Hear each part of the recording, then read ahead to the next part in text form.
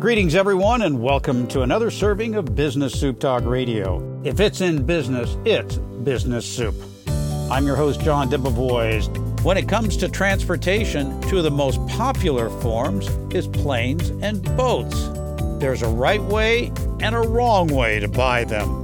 Well, from Aero Marine and tax professionals, Tom Alston is going to join us. And when it comes to buying a plane or buying a boat, you can effectively eliminate your California sales and use tax by following his advice. Tom, welcome to the program. Thanks, John. I'm glad to be here.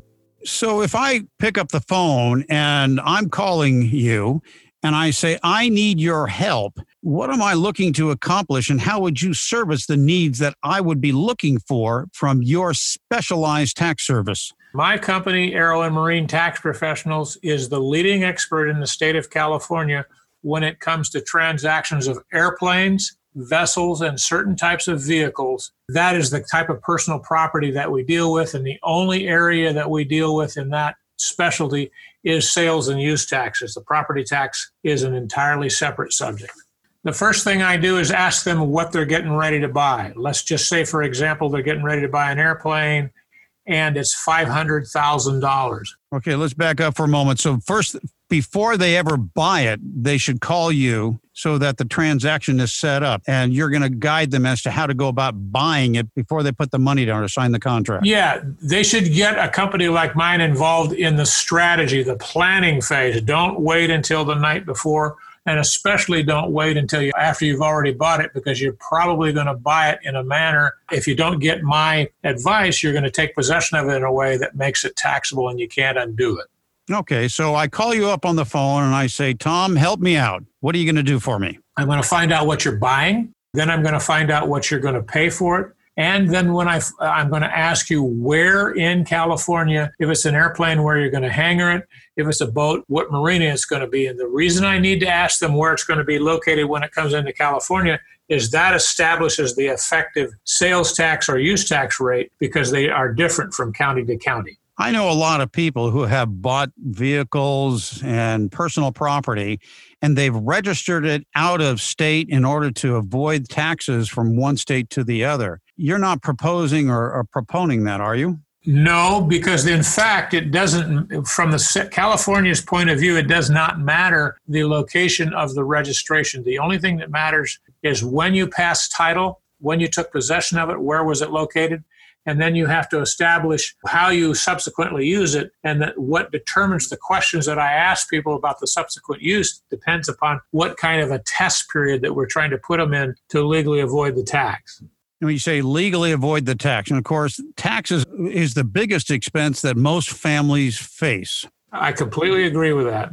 And it is legally, morally, and ethically allowed to minimize your tax consequences at all levels, from income to property taxes. Any way that you can do that, it is legal, it is moral, and it is ethical. Just don't break the law. I want to add something to that. The case of being able to legally avoid taxes went to the U.S. Supreme Court, and the Supreme Court found in favor of the taxpayer, or you and I.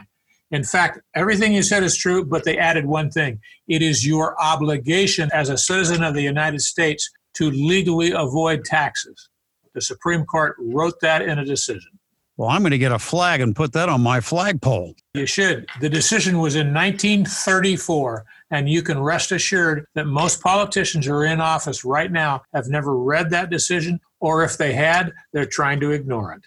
Of course, you're specializing in the sales and use tax of personal property, not dealing with the craziness that's going on in California they were trying to repeal portions of the property tax law. You're dealing in the personal property of specific items. You already said airplanes and boats. What about motorhomes or other business vehicles? Any vehicle has a exemption process, but there's a classification of items in the California sales tax law called MTE, stands for Mobile Transportation Equipment. And that is the definition of what we do. That's where the law is set out. And that is where the exemption processes are all laid out. MTE. When you talk about exemptions, what are we looking at that these vehicles would qualify when you call it an exemption? Well, let's talk about the two primary categories. There's two fairly simple exemptions that can apply to all vessels, all vehicles, and all airplanes. The one that's used most across the board is called the principal use test. It requires, if you're a California resident, that you take possession of the vehicle outside of the state of California. And if you're using a vessel and you find one in California you like, rather than having them, in other words, if you're buying it, going to a dealer and buying a motorhome and you have them deliver it to you in Nevada or to Oregon so that possession occurs outside the state. If it's a vessel, we have them go outside a 3-mile limit, drive 3 miles out past off the shore, and you're outside of California for the starting point. Then subsequently, you have to be able to document and support that the property remained outside the state for the first 12 months. And here's the kicker.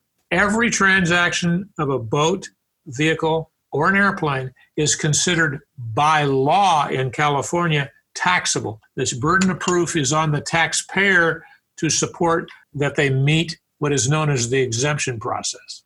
Does that make sense to you? And I have actually experienced the pain of ignorance of that taxation on horses and my farm equipment. Yep. The biggest problem is, and I'll take total responsibility for this, the biggest problem is I haven't created a large enough promotion, PR, newsworthy organization yet to make sure that every citizen of California knows about this process. I'm trying. We did 40,000 posts on social media last month. Our target this month is 100,000. We've posted as many as 1 million to 1.5 million emails a month. We do regular webinars for free. We send out newsletters for free. My vision is so that every person in the state of California or someone from outside of the state of California who's intending to come in and out of California with their property, that they know about us and that they contact us, because the calls to me are free. I will tell you everything that you need to do. It doesn't cost you any money other than your time to call and ask me. The information is free. When I decide during that phone call there's something I can do to help you, I will tell you exactly what I will charge you to do that, and you can make a decision whether you want to hire me or not. It's that simple. What kind of numbers are we talking about with this personal property? You came into the conversation, you're talking about an airplane for $500,000. Well, that sounds like a lot, but when you're in business for yourself, you should be in a position to be able to afford things such as, well, the tour bus that I have, that where I travel my show, I do my own road show. It's a business expense. Being able to capitalize on the tax code, as we talked about, is invaluable. But what are the numbers that we're looking at as savings, say on that airplane example of yours, between using you and not using you?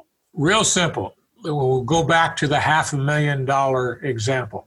If you're paying $500,000 for something and you're in the San Francisco area where it's close to 10%, they're going to want $50,000. We charge 1% of the transaction price. Our fee is $5,000. So you can see that we're a good deal. You save $45,000. And what is it that you do that gets this exemption out of, say, the Bay Area that you just gave?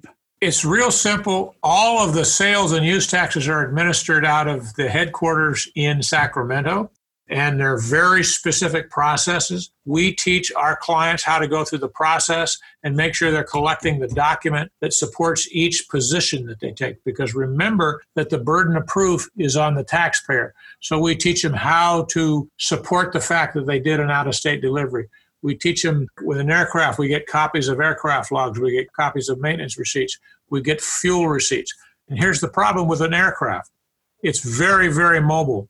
And anybody knows that you can just fill out your aircraft log the night before you turn in the support documentation to the state. An aircraft log to me is an index to a piece of fiction. The way that you turn that into an index to a piece of nonfiction is you buy fuel every time you land. That supports, that's third-party documentation. That fuel receipt will have a date, a location, and a tail number on it. So that supports that when you said you landed in Kansas City or you said you landed in Las Vegas, you have a fuel receipt. And that supports that log, and that turns that log into nonfiction, which is that's the burden of proof, that kind of stuff. We also collect maintenance receipts. The state uses the time in and the time out on the aircraft from the maintenance receipts to use as a check on people to determine whether they're incrementing their hours on their flight logs correctly. In other words, if you had a total amount of 500 hours on the airplane when you went into maintenance and the maintenance receipt shows that you had 600 on that, they're going to presume that you left off 100 hours that were making your aircraft not meet the exemption. So it's very important that you understand how important it is. And what we do is we collect documents depending upon which kind of a contract they sign with us. We'll either collect documents from them weekly, every 2 weeks, or once a month. And we're quality controlling them to make sure that every piece of information that they provide to us to give to the state doesn't create a question in someone's mind. In other words, if somebody flies east and they take 10 hours to get there and they only flew 2 hours to get back, that's going to create a question in an auditor's mind. And you have to presume that the auditor knows absolutely nothing about trade winds. And you and I both know that it wouldn't be that big of a difference. So we make sure that they understand that what they're doing in their documentation is correct. Then we quality control to make sure that every place they land, that the airport designator that's put on their flight log matches up with the fuel receipts. That's how we make the logs real. Then we get hangar statements that we know how long that it stayed at a specific location on the ground. We both know that airplanes spend most of their time on the ground. So we've come up with a pretty good documentation tracking tool to make sure that we can show that it was at a location, it didn't move, and it accumulated all those days on the ground. Does that help? Immensely. And it's reminding me about the importance of documentation. That's what gets you out of the IRS's clutches, is being able to prove everything and anything from your expenses. Now, being in the horse and cattle business, I know you have to keep good records, because if you don't, they will disallow it. Now, folks, we are not here on Business Soup. We're not talking about how to hold the entity and how you write the vehicle or the expenses of the vehicle or the planes or the personal property. There's either real or personal property. We're talking about personal property here. We're not talking about that. We're talking about the sales and use tax and how on this equipment, how to minimize your taxable obligation legally, morally, and ethically. And who better than Tom Alston of the Aero Marine and Tax Pros? How does this work, Tom, on boats? They sit in the water. They obviously don't move as fast or as far as the planes. Are we talking about saltwater, freshwater? It doesn't matter what kind of water it's in. It's a matter of, we come up with these ways of supporting that it's not moving. And when you do move from one port to a next, we have you stop and buy fuel. Or if it's a sailboat, we have you make some kind of a purchase so that on that receipt, there's the name of the vessel, the date, and the location. It's really important to understand. What I tell people during my presentations is, here's what you need to remember. Think of it as the district attorney shows up at your house with a SWAT team, and they're going to shoot you dead in the middle of your living room if you can't prove where your boat, aircraft, or vessel vehicle was for the 12 months previous. That's how serious you have to take it. I'm not suggesting to you that they will shoot you over these silly little tax rules, but you need to... That's a little harsh. Yeah, you need to really take it serious, and we're the ideal people to train people. And I have done over 1,700 of these cases. Not one of our clients who hired us before they took possession and followed all of our instructions has ever paid a dime in tax. Our success rate is 100%. Wow, 100%. Mm-hmm. So if I'm looking to buy, in particular, an airplane or any kind of personal property vehicle, from boat to the RV or motorhome bus or an airplane, the first thing I do is contact you to minimize my tax obligation in the acquisition. Yes, except for minimize means that you reduce it. And remember, we always drive it to zero. Well, that's minimizing it. Okay. For more information about Tom and his company, which is Aero Marine Tax Pros, go to bizsoup.com, the one business resource that you need, and everything for links and offers. And you can listen to this podcast again and again at bizsoup.com and all through the internet.